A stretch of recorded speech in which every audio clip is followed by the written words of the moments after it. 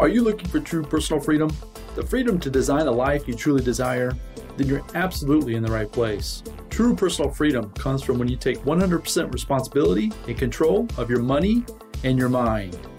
Here you're going to learn ideas, tips, and wisdom that's going to help you bridge the gap from where you are now to your dream life in the future. My name is Randy Wilson, and welcome to the Rich Mind Podcast.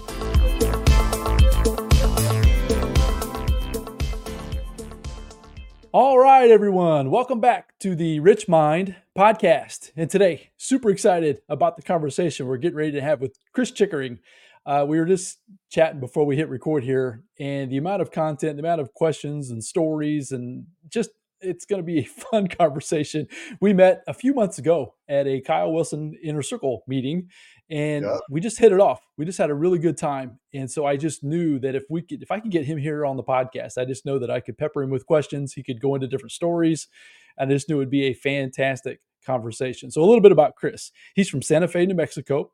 He is a solution-focused therapist, and we'll get into exactly what that is and how he helps his clients.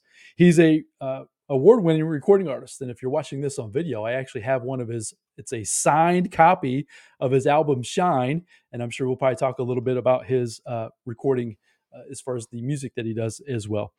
He is a multiple best-selling author. He's a speaker and a trainer and a social entrepreneur, and we'll get into maybe what that exactly means as well. But he's super passionate about helping people break through barriers and fulfill their potential, which I just love that. I got that off of your bio page, off your homepage on your website, and I just love that, Chris. So, dude, I'm so glad you were willing to come on the show. This is going to be so much fun. Hey, I'm so happy to be here. It's just great to see you again. Yeah, it's been a few months, right? But at the same time, yeah, it's almost like we just pick up right where we left off when we were at that meeting. So it's super cool. That's right. I remember how we met. I walked into that restaurant the night before, and you were seated with somebody, and I was like, "He looks familiar." And then next thing I know, we were sitting at that table having a great time. Yeah. So as we've seen each other virtually, right? So this was through the Zoom life as far as going to meetings and things virtually through Zoom, a lot of times through the COVID era. So we had seen each other then a lot, but at the same time, yeah, to see you in person that first time, that was super fun. It's like as soon as I saw you, it was like, yeah, I know that guy. So it's always super cool to get to meet somebody face to face. So take a couple minutes and the high level bullet points I kind of went through. Maybe just go through a couple of minutes, tell everybody a little bit about yourself, have everybody get to know you a little bit more. Sure. I was raised in San Francisco, fourth generation San Franciscan, and lived away from home since I was 13. From the time I graduated college till I was about 35, I had literally no less than 20 jobs, and I lived in 11 different states.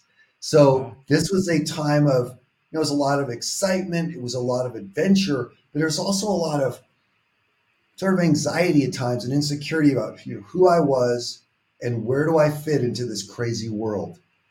And I had this deep drive to, I want to do something with my life that's meaningful, that is lucrative, that sets my soul on fire. And I just kept changing it and changing it and changing it. And in 2005, I moved to Santa Fe, my dream city. I knew one person when I lived here, and kind of luck and hard work intersected. And I became the vice president of business development for a personal growth company in Minnesota called Learning Strategies. They had been around for 25 years, had all these personal growth programs. And from there, I learned joint venture and affiliate marketing.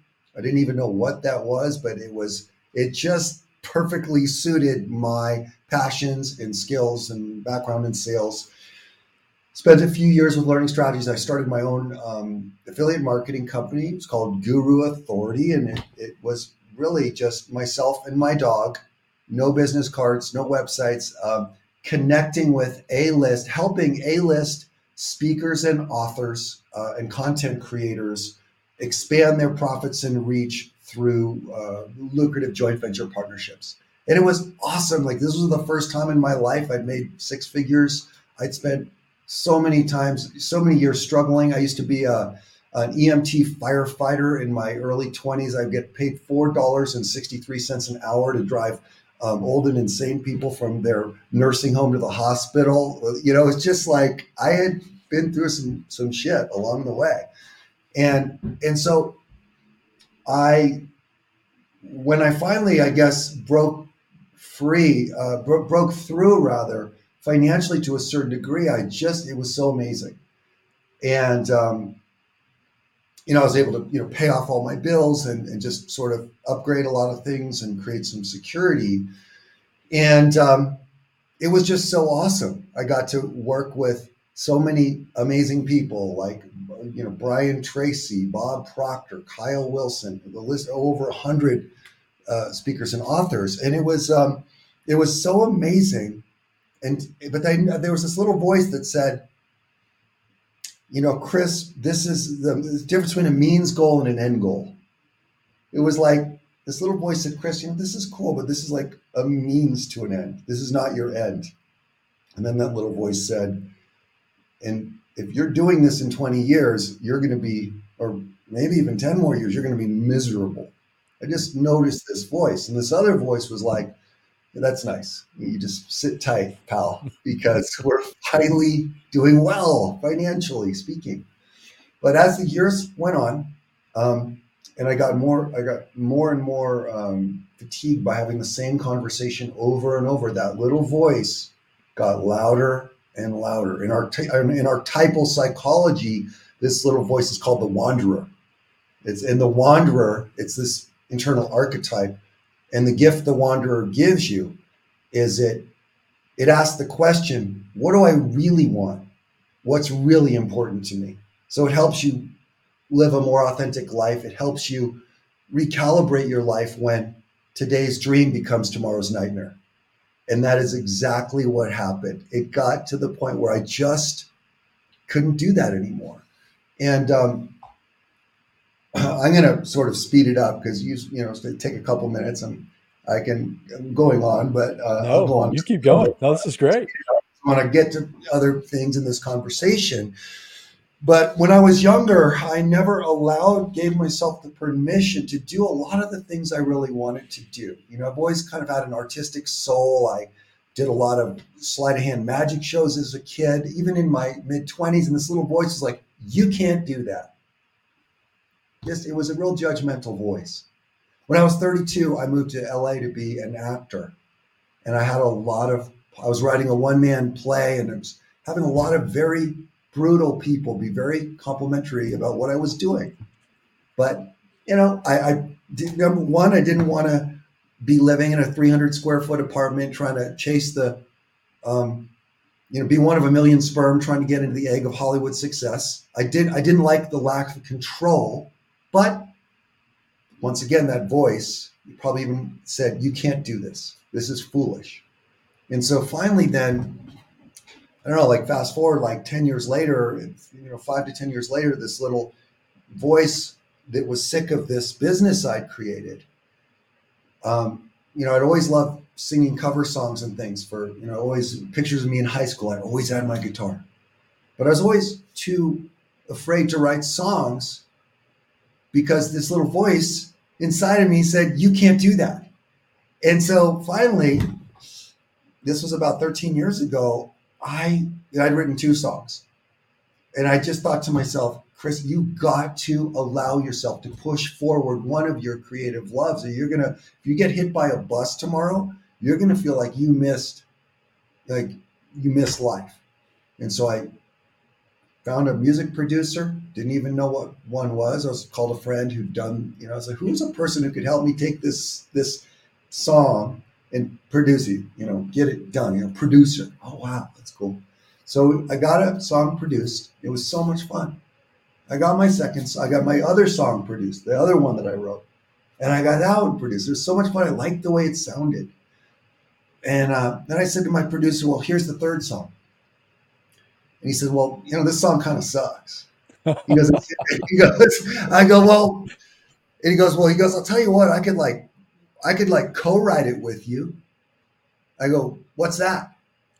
And he goes, well, that's where, you wouldn't like pay me to co-write it or anything. We would just like co-write it. If you want to pay me to produce it, like that's different. And I go, let's do it. So we what followed was a 3-year period of co-writing songs. And I always had this, deep-seated belief that doing a record was impossible. Not for other people that were talented or just for me. I told myself doing a song was impossible. And so once we got done with 5 songs, I asked him, how many songs are in a record typically? He goes, 10. And I thought, oh my God, we could do this. So over a 3-year period, I just dug in and released my first record, Shine, in 2012. The universe kind of rewarded me in just contracting musicians to me. My next songwriting collaborator, a guy named 3-time Emmy-winning, Grammy-nominated songwriter Greg Barnhill out of Nashville. And met him through my uncle, who's a big songwriter in Nashville. And Greg and I ended up writing 120 songs, and I released 5 more records in the next 4 years. So this was so awesome. And I thought, you know what? I'm going to go to the top of the music industry, just like I went to the top of the internet industry. And the universe was kind of like, it was awesome. It was like so much fun to see creative visions come to life. But I have to be honest with you, that in 2015, it was a very sobering and frankly depressing, hard year for me, because I'd realized that all the money that I'd put into self-financing these records, a lot of the money that I'd made in my years of the internet business, I had these 5 records now, or 4 records and 1 EP, which is a shorter record. And I realized there was no momentum. And then that voice, not the wanderer. So we'll go back to archetypal psychology for a second, because it's really interesting. And if you're into archetypal psychology, a great archetypal psychology book is called The Hero Within. The Hero Within, right? But this other voice, they call it the warrior, comes up. And the gift of the warrior is that part of all people that, as the name indicates, it's that thing where you get eyebrows down, you're like, I'm going to do this. And you get shit done, right? And that's awesome. It gets things done. It gets hard things done. But the shadow, each archetype has a shadow side. And the shadow side of the warrior is self-criticism or criticism of others. And so in 2015, that warrior that was coming up 5 years earlier that told my wanderer to say, hey, you just sit tight. We're finally doing well. Then that warrior came back in that shadow side in 2015 and was just like, I told you so. I told you this was a mistake. You moron. It was not nice talk. So I spent a year really just doing a lot of personal growth work, reinvesting in that relationship with myself by attending and getting the specifics of a variety of seminars, reading books, going back to going internal to recalibrate that relationship that I had with myself. And I finally got back to being okay with me. I was like, Chris, you didn't ruin your life. It's all part of the journey. You're going to figure it out. In my 20s, I was getting a master's in psychology because I always felt like in some ways my destiny had something to do with being helpful to other people. I didn't finish that master's in my 20s. And so I went back to get a full-time master's in psychology, in counseling psychology in 2016, ended in 2018. I ended up, when you go to grad school in psychology, in most grad school psychology programs, they'll serve up a buffet of different things. You can study Jungian, you can study parts therapy, family systems, and I really gravitated towards a thing called solution-focused brief therapy. And solution-focused brief therapy, it turns out, is an evidence-based practice. Evidence-based practice. Well, what's an evidence-based?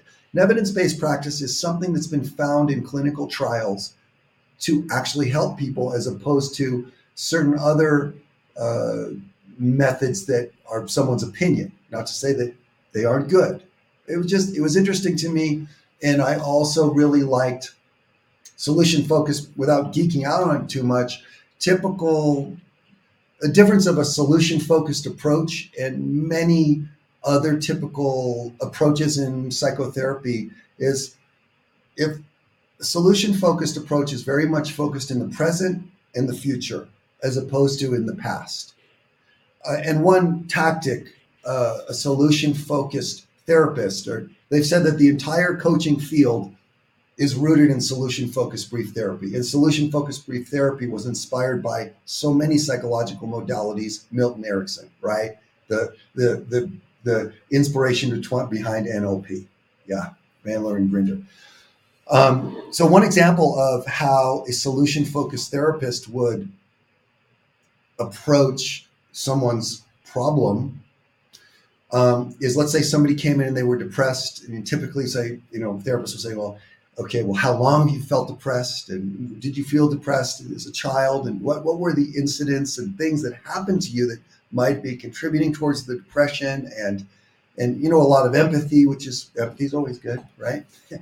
But one tactic in solution focused land is to help the person think about, in this particular example, the moments when they're not feeling depressed, or maybe the moments that they're feeling a little less depressed. Because usually, even if somebody's feeling tremendously depressed, there's usually little moments when they're either not or feeling a little better.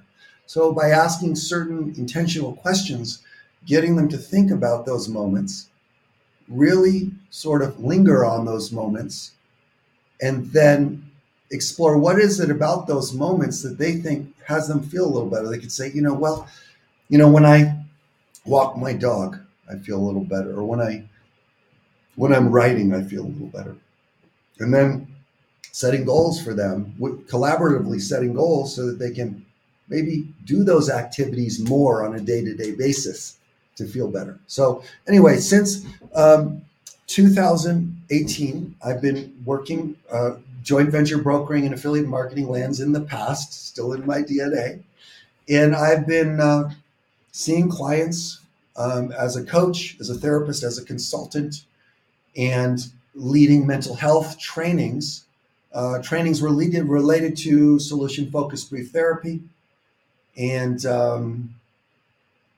we kind of do in my 20s, I mentioned I did magic. And so I put together this workshop called Magic and Mastery, which is kind of fun.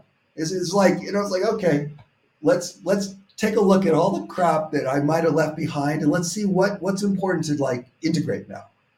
And so this workshop I do, Magic and Mastery, there are 7 ways in which a magician thinks. There's 7 principles of magic.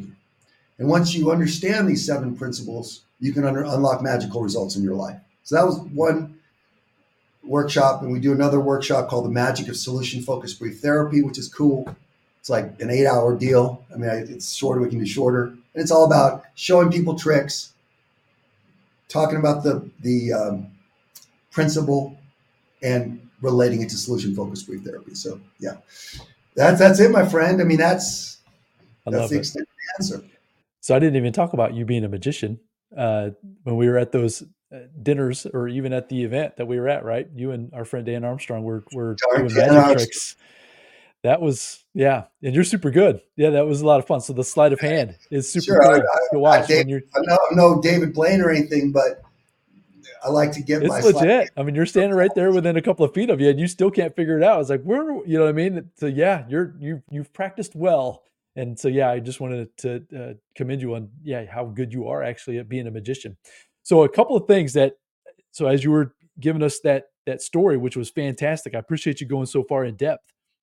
A couple of things, and maybe we can get into the question you mentioned when you were going through when you moved to Santa Fe, about how the question of what do I want was like a big question, or like an epiphany moment for you. I struggle with that personally, to be quite honest with you. I struggle with like you're talking about, the little voices in your head saying you can't, you shouldn't, why would you, all of that, right? So maybe that, I just want to kind of put a pin in that. Maybe that's a kind of a little bit of a rabbit trail we can go down as well, because I think I would, number one, get some benefit out of that based on your training, but then also I think that would also help the audience. But a couple other things you mentioned about momentum. That's kind of the idea that I got with your momentum, with the idea of stacking small wins, right? Or seeing the small positive changes in people's lives instead of being caught, like you said, in the past.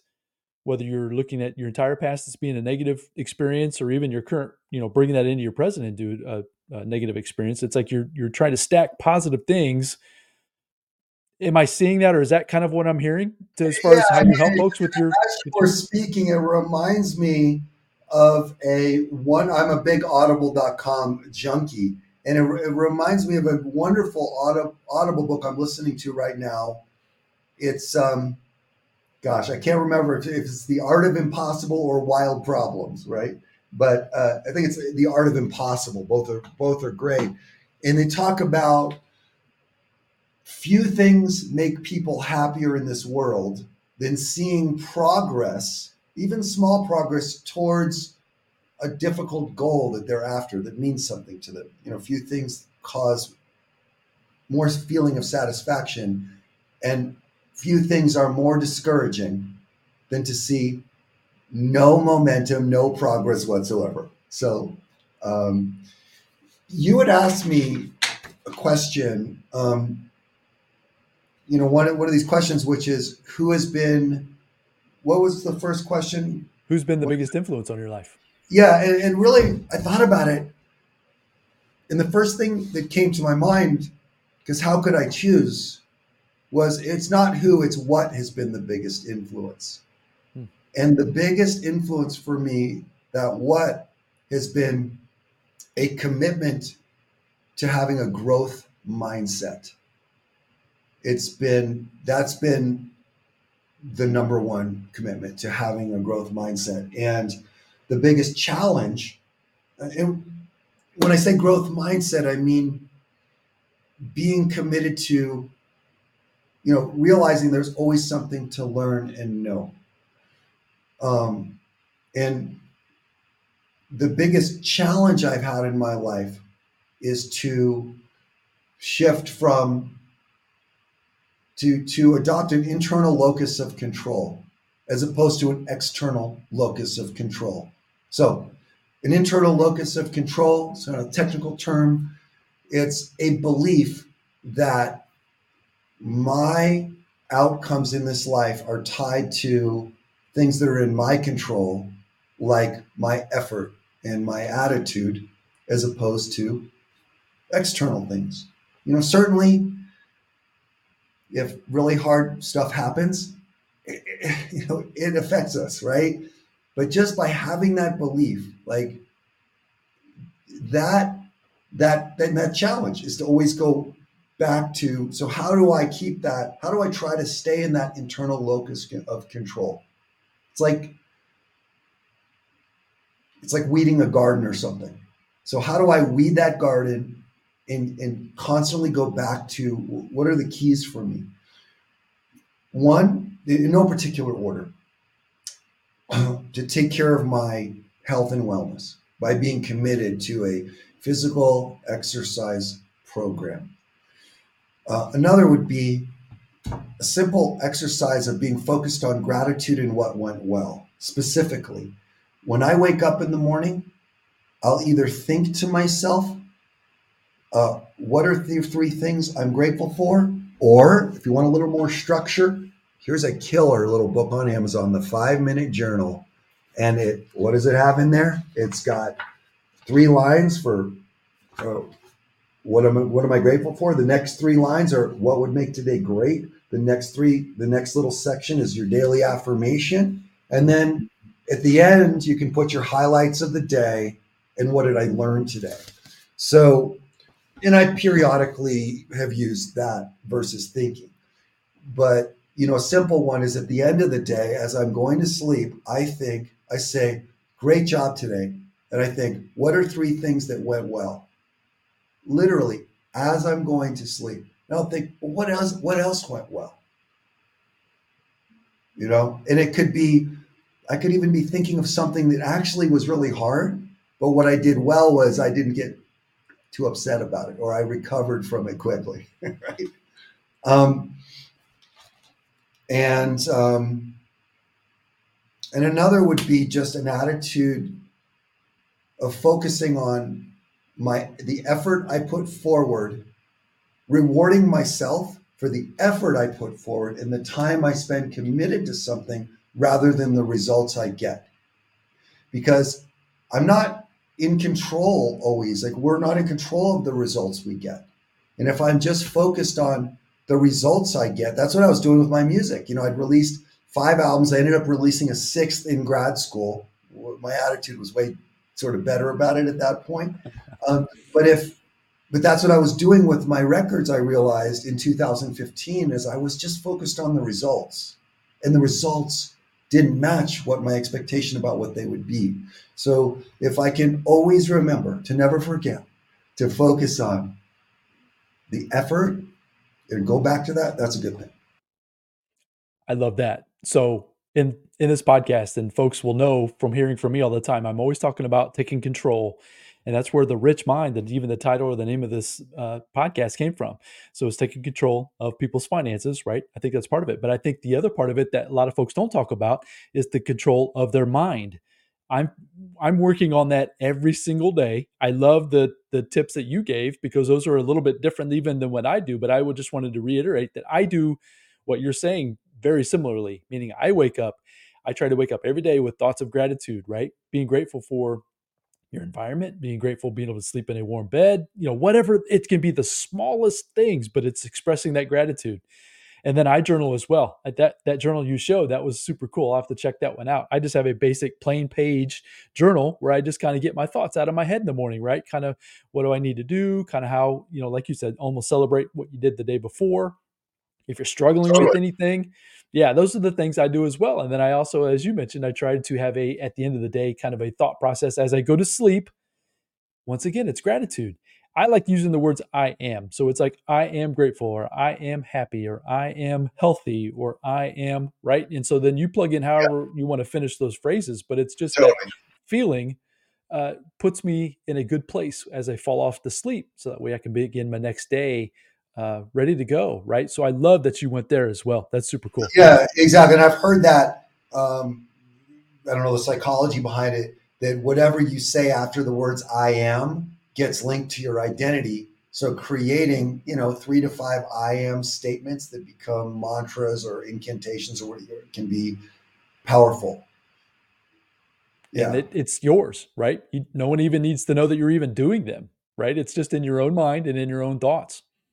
I mean, and another thing that's so important for me is to have, it's like birds of a feather flock together, to have a community, even if that means 1 or 2 close friends that have a growth mindset, that have your back, that you can be completely and totally authentic with and not feel like you're going to be judged, and you're going to be accepted, and friends that help you. They see you as your highest self and they help promote you being your highest self. And sometimes that means tough love, but you know it when you have it, and it's so important. There's a great book by Napoleon Hill. Of course, Napoleon Hill's most famous book, Think and Grow Rich. I think it's called Conversations with the Devil.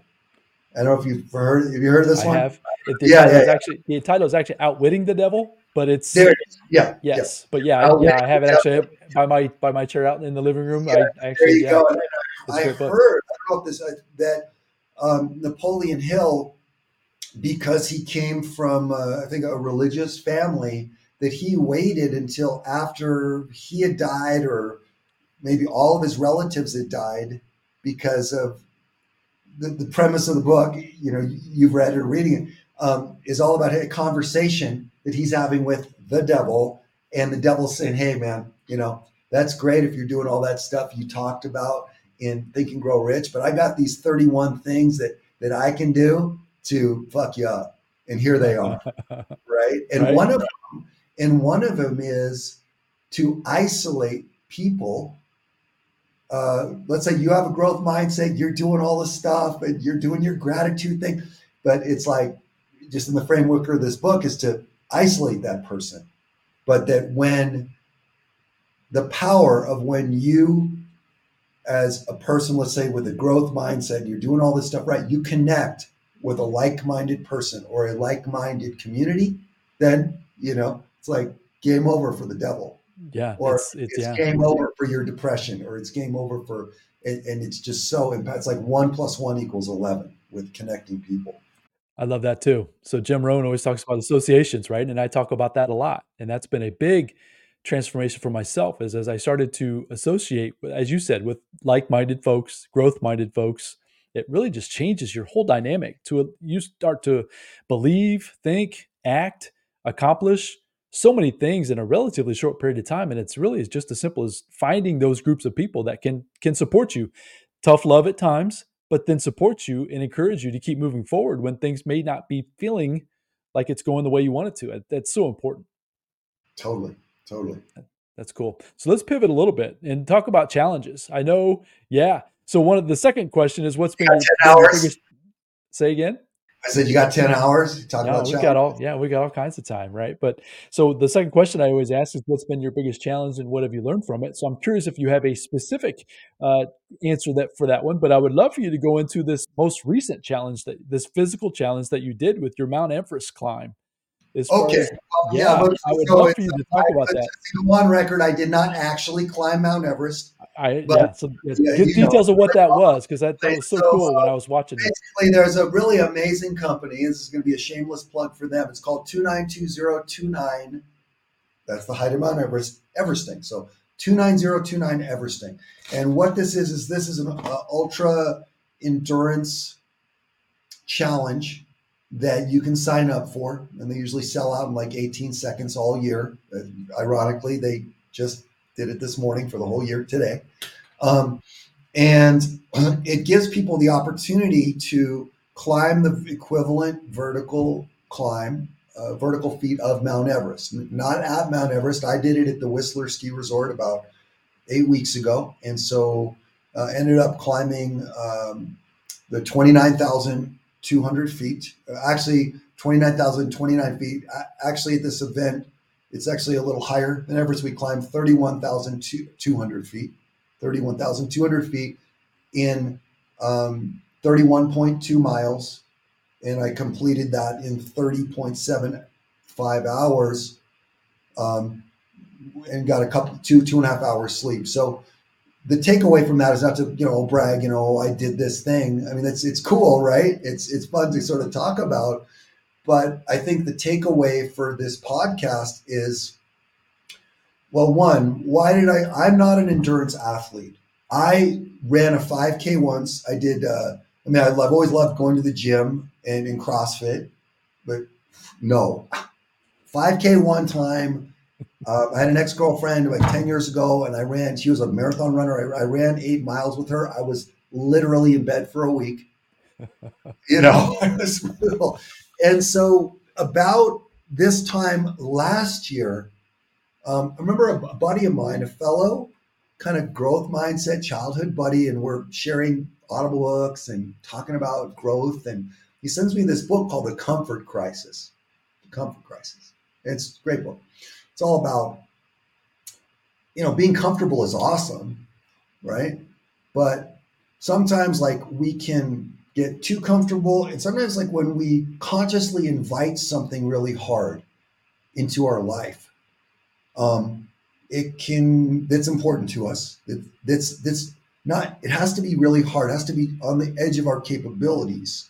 This can bring a real sense of mission, purpose, satisfaction, confidence into our lives. And the term that he coins in the book, I'm like shamelessly plugging everybody here, but it's deserved. It's called misogi. And a misogi. So misogi is a Japanese word that signifies that consciously inviting something really difficult into your life every year. Doesn't have to be a physical challenge, but physical is perfect.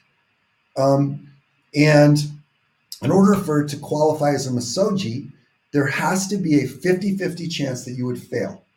Mm. So if you choose something that's like there's an 80% chance that you would succeed, like that's great. It might be something really hard, but it's not a misogi. So we're reading this book like misogi. So I'm on the lookout for this misogi. Like, let's do something really hard. And I don't know, maybe the Google bots were listening to me. I saw an ad on Facebook, right? And I sent it to him, and he's like, "Oh, this looks awesome." I was like, "Damn it. Now we have to do this." I was like, "Got to do it." So we signed up and went through kind of it was 20 weeks of event specific training. Like I said, I'm not an endurance, I'm an endurance athlete, but it was a whole new world of get on the treadmill at 15 degree incline for an hour or 2 hours. And 6 to 7 weeks out on Saturdays, we get, 4 hour, 6 hour, 8 hour, and even 12 hour workouts.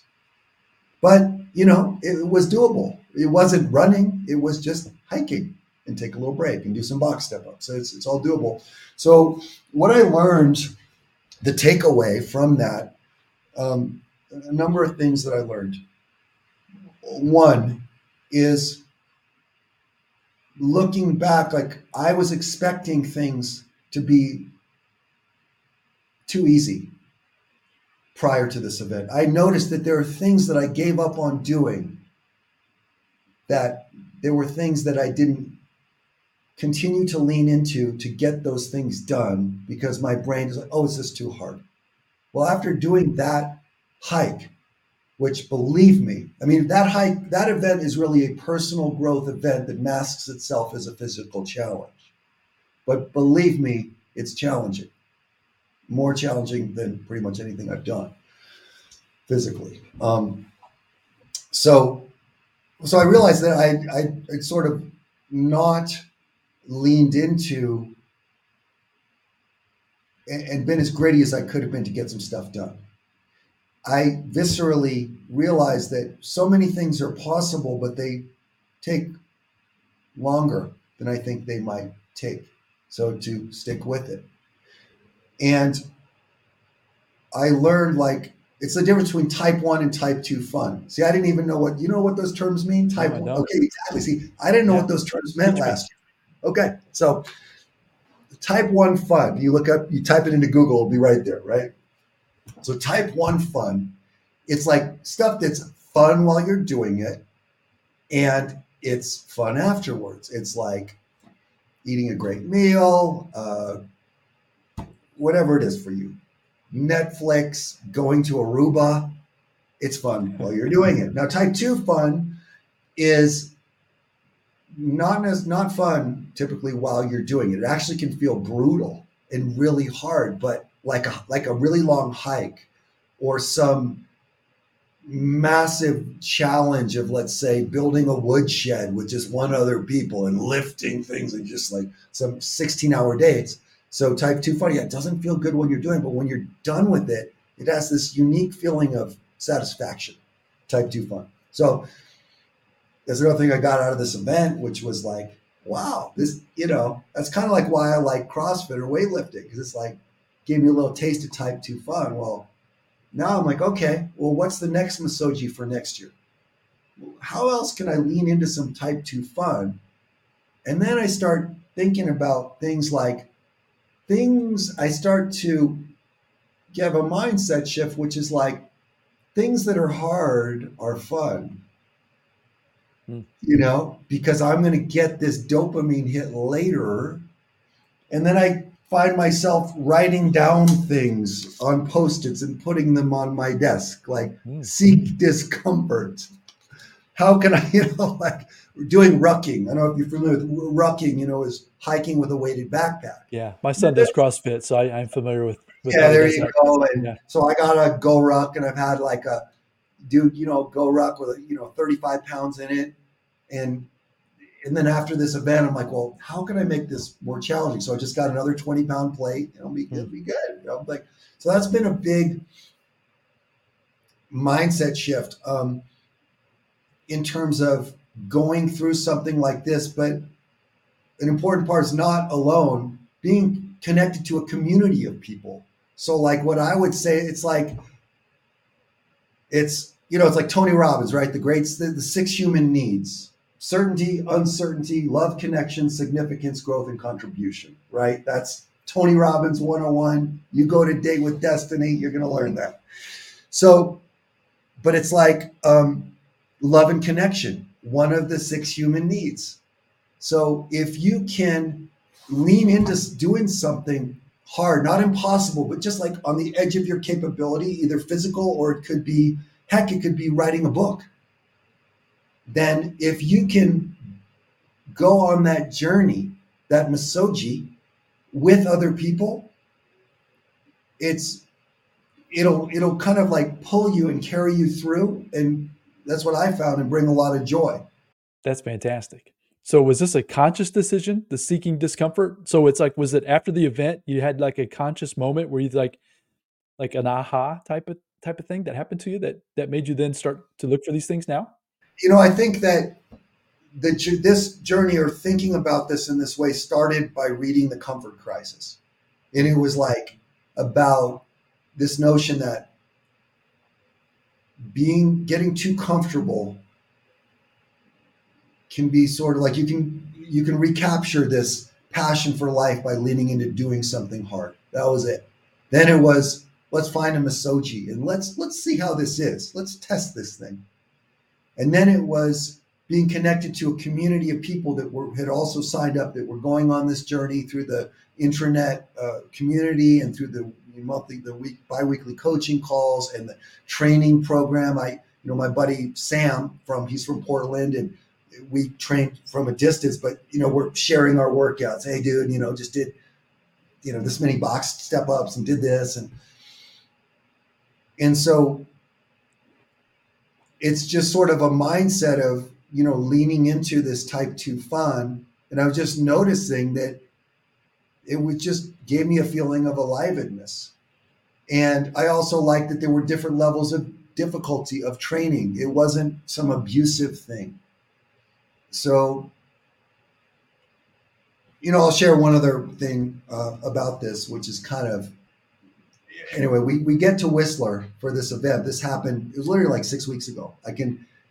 I'm just starting to feel the bottoms of my feet again. I get a little bit of numbness still, but you get there, and the event is from 6 o'clock in the morning until 6 o'clock Friday morning to 6 p.m. Saturday afternoon.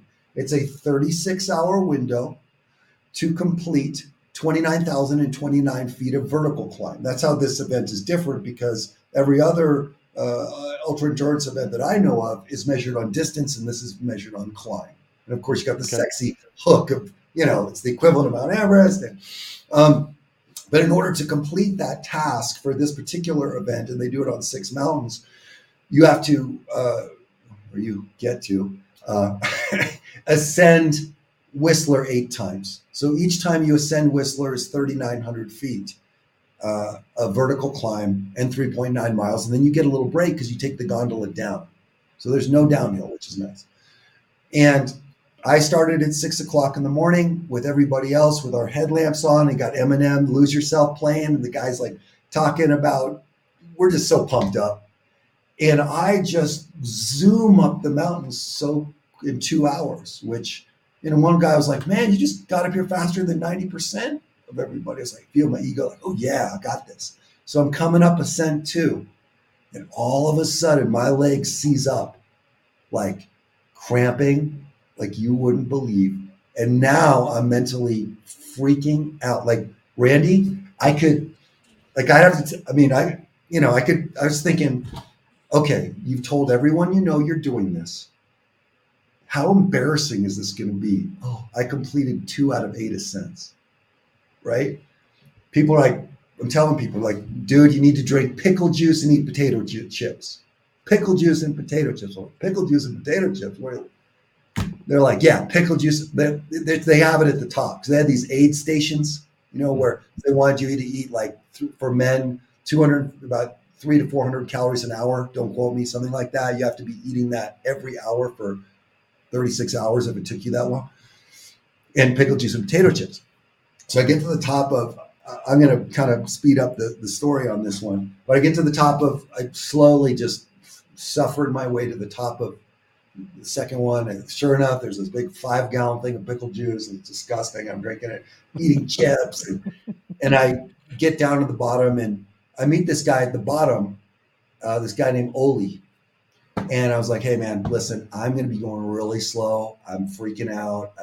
because people are saying, look, you don't want to be doing 2 hours. You need to be going 3 hours, 3 hour laps. So the takeaway for me was slow is fast. I think the SEALs have a saying about that. It's like, I don't know what it is, but it's like fast is slow, slow is steady, or something like that. And so slowly, this guy Oli and we went at a very slow pace. And whereas during the first ascent in the dark, when we're all kind of packed together, 330 participants, it's not a race. It's a big, huge aspect of this. It's not a race. It's like goes back to focus on your effort, not your achievement. Yeah, you want to finish maybe all 8, but for some people, some person, they want to finish 4. It's all about leaving it all on the mountain. So the metaphor for life is whatever I'm doing, it's like however you do one thing is how you do everything. So whatever I'm doing, just focus on giving 100%. So anyway, this guy Oli and I go slow and steady up the third one. We get there at 10:15 in the morning, have a hot breakfast. They have this, like, there's always food at the aid station. They have a hot breakfast time period at the lodge. And that cut off at 10:30 a.m. So we're like, dude, we got to get up here before 10:30 a.m. And we get up there at 10:15. And I'm like high-fiving this guy, and like we really bonded, and we having the hot lunch. I'm like, Oli, listen, let's do this again. He goes, Chris, I want to, but my stomach is killing me. I can't. He goes, I got to go. They have this like recovery aid station thing where you can get seen. He goes, I have to. It's like, are you sure? Because I'm thinking this guy's like my rabbit foot here. I got to stay with this guy. But I also, this other voice was like, don't slow down. So I jump in the gondola. I thought it was there alone in the gondola. And I jump in, and there's a guy in there. And sort of a standard question that I would ask a few times. Hey, have you done this before? He goes, yeah. And everybody on the event gets a white jersey. Okay. But if you've done the event more than 4 times, you get a black jersey. Mm-hmm. And this guy, his name is Zebly. It turns out this was his 10th time doing it. And they had talked about him the night before. I was like, dude, you're a legend. So I go, and I started just picking his brain. And he's like, look, you just want to go slow. He goes, and you got to drink your pickle juice. And I know, potato chips. He's like, yeah. Everybody's like, pickle juice.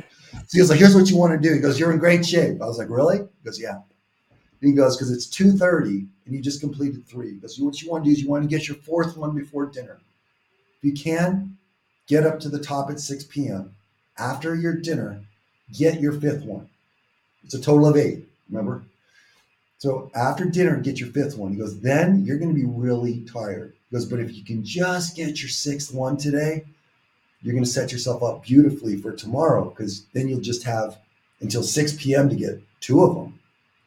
And so Oli and I, sure enough, got to the top of the 4th one at 6 p.m., high-fived, had our hot dinner, started our 5th ascent at 7:15, got up to the top at 10:30 in about 3 hours and 15 minutes. You tend to go slower the longer you go. Sure. About 10:30, we get to the top. I said, Oli, man, now we've done 5. And I'm thinking about what Zebly said. And I said, what do you say? We do one more, just get 6. He's like, Chris, I can't, it's like my stomach or whatever. I think that's what it was. So I went to the bottom. When you get to the bottom, you brand the board. They have this big branding board, and you brand it, with this little symbol. And they put little X's on your jersey to track your progress, right?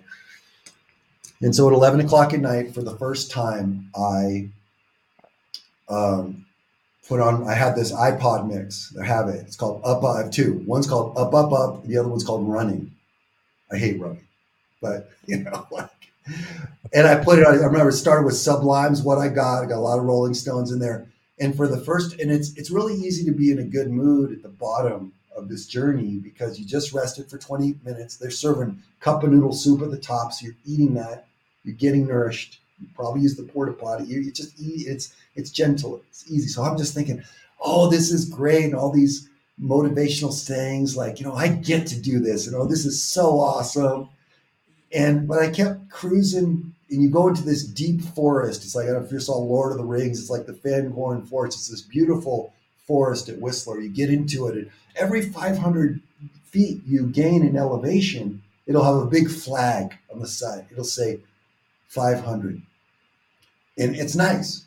Say, I just did 500, but at the same time, when you see 500, you're thinking it's 3,900 feet per ascent. You're thinking, I got 3,400 to go. And it kept going. You're kind of like hiking from aid station to aid station. And they'll have like water at some, and they'll have like snacks at the other. And it was about 12:45 at night. Now I'd been on my feet for almost 17 hours. And I noticed I was starting to go to sleep on my feet. I was like literally hiking thinking, oh my God, like I could literally go to sleep mid-stride. Like it got me a little nervous. Now, at the beginning of the event, the previous morning, all those headlamps, it's like a daisy chain of lights. Like you look behind you and it's just like this endless, but as the event goes on, especially at 1:00, you don't see anybody. And I saw this headlamp up there, it wasn't moving. And I go up to this guy, and he's an older guy, and he's leaned over his hiking poles. And you tell him what you want written on your jersey. Like for me, it just said Chris. And then on his jersey, it said bartender. And I was like, hey, man, what's your name? He goes, Bart. He goes, short for bartender. I go, hey, Bart, how you doing, man? He goes, I'm hurting, brother. I can't remember like what I said to him. I said something encouraging. I knew he was going to be okay. They have these little LED lights every 500 yards or something. So I kept going and got past the 2,500 flag. I got to the 3,000 flag. Now the 3,000 flag is really cool because I only have 900 more feet to climb on this. Right at the 3,000 flag. And all of a sudden I see behind me this headlamp that's coming fast, real fast. And I look up and it's Zebly, Mr. 10 time. He goes, Chris, you're still going. I was like, yeah, man, I'm taking your advice. And, just this cool little cosmic, nobody else around, 1:00 in the morning, been on my feet for 17 hours. It wasn't 17 hours, 6 to 6. 19 hours rather. Yeah, I've been on my feet for 19 hours. So I get to the top at 2:00 in the morning, finished ascent 6, got to my room at 2:30, went to sleep at 3, got up at 5:30, did my last 2 ascents. And so one takeaway from that, it's cool. It's like, hopefully you could see yourself there a little bit. I could. One cool takeaway of it is this notion of running your own race, in life that I have to remind myself of. It was like during the first ascent, one thing I forgot to mention was when they corralled us all up to the starting line, they said, look, sort of whispers in the crowd, hey, if you're really fast, get in front. That made sense. And I looked at my buddy Sam and I was like, well, dude, we're not endurance people. Let's let 50 people go ahead. What I didn't realize, I don't know statistically how many people are former marathon runners, triathletes, or Ironman competitors. I have no idea of how many, but I think it was more than 50. And there were 80-year-olds and 70-year-olds. There were all kinds of people. But point being is we put ourselves a little further in the crowd than ahead, which meant that as we were hiking up the first ascent, these people right on my tail, and my ego didn't like my ego was like, do not let this person pass you, and I was like, you don't want to fall behind. So that's why I got up there in 2 hours. And on the second ascent, before my legs started cramping, my ego, once again, I was thinking, this little voice was like, you can't fall behind. Don't let these people pass you. There's no way. And it was almost like a vibration of like shame, like if they pass me. But after I had a dose of, reality and a PhD in pickle juice, I was like, then on the third ascent, I was like, you know what? Let's flip the script. If somebody wants to pass and I see them coming up, stop, get my breath, let them pass, run. That was just a big takeaway. And so now it's kind of like, okay, if I'm doing something and it's not going, I cramp up metaphorically and I have to stop, take a deep breath, and get through this. So anyway, brother, that's the 292029 Everesting mega plug for them. It was a hell of an experience.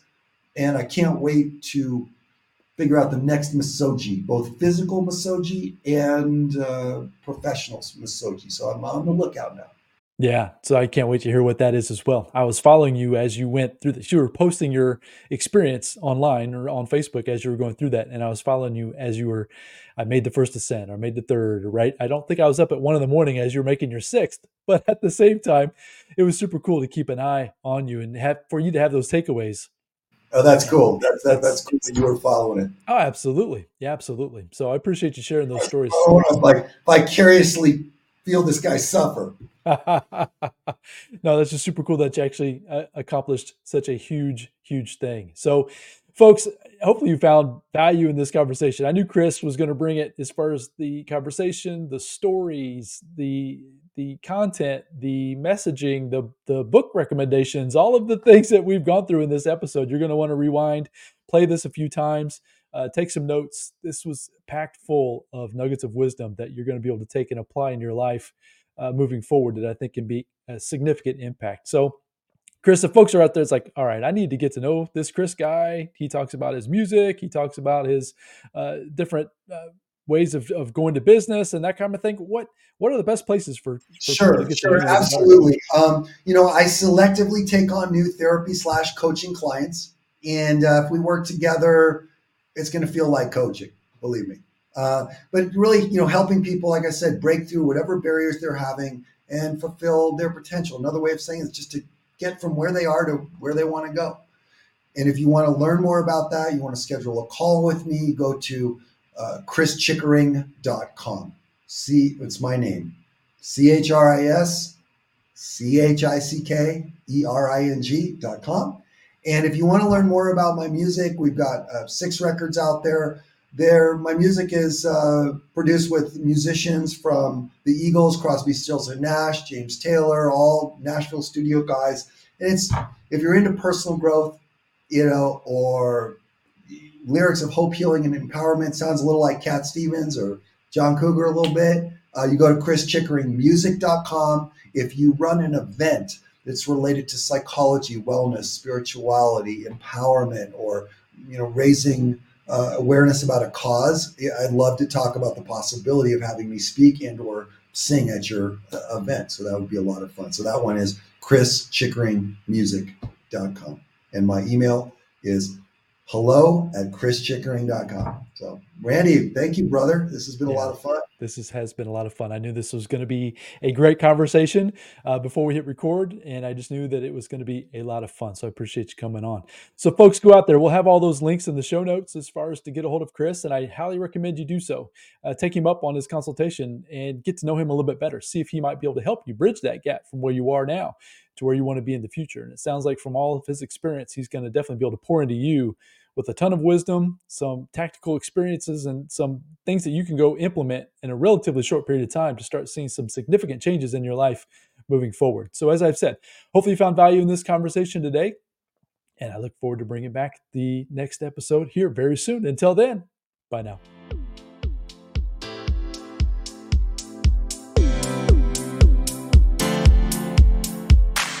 Thank you for joining me on the Rich Mind Podcast. I hope you found a ton of value in this episode.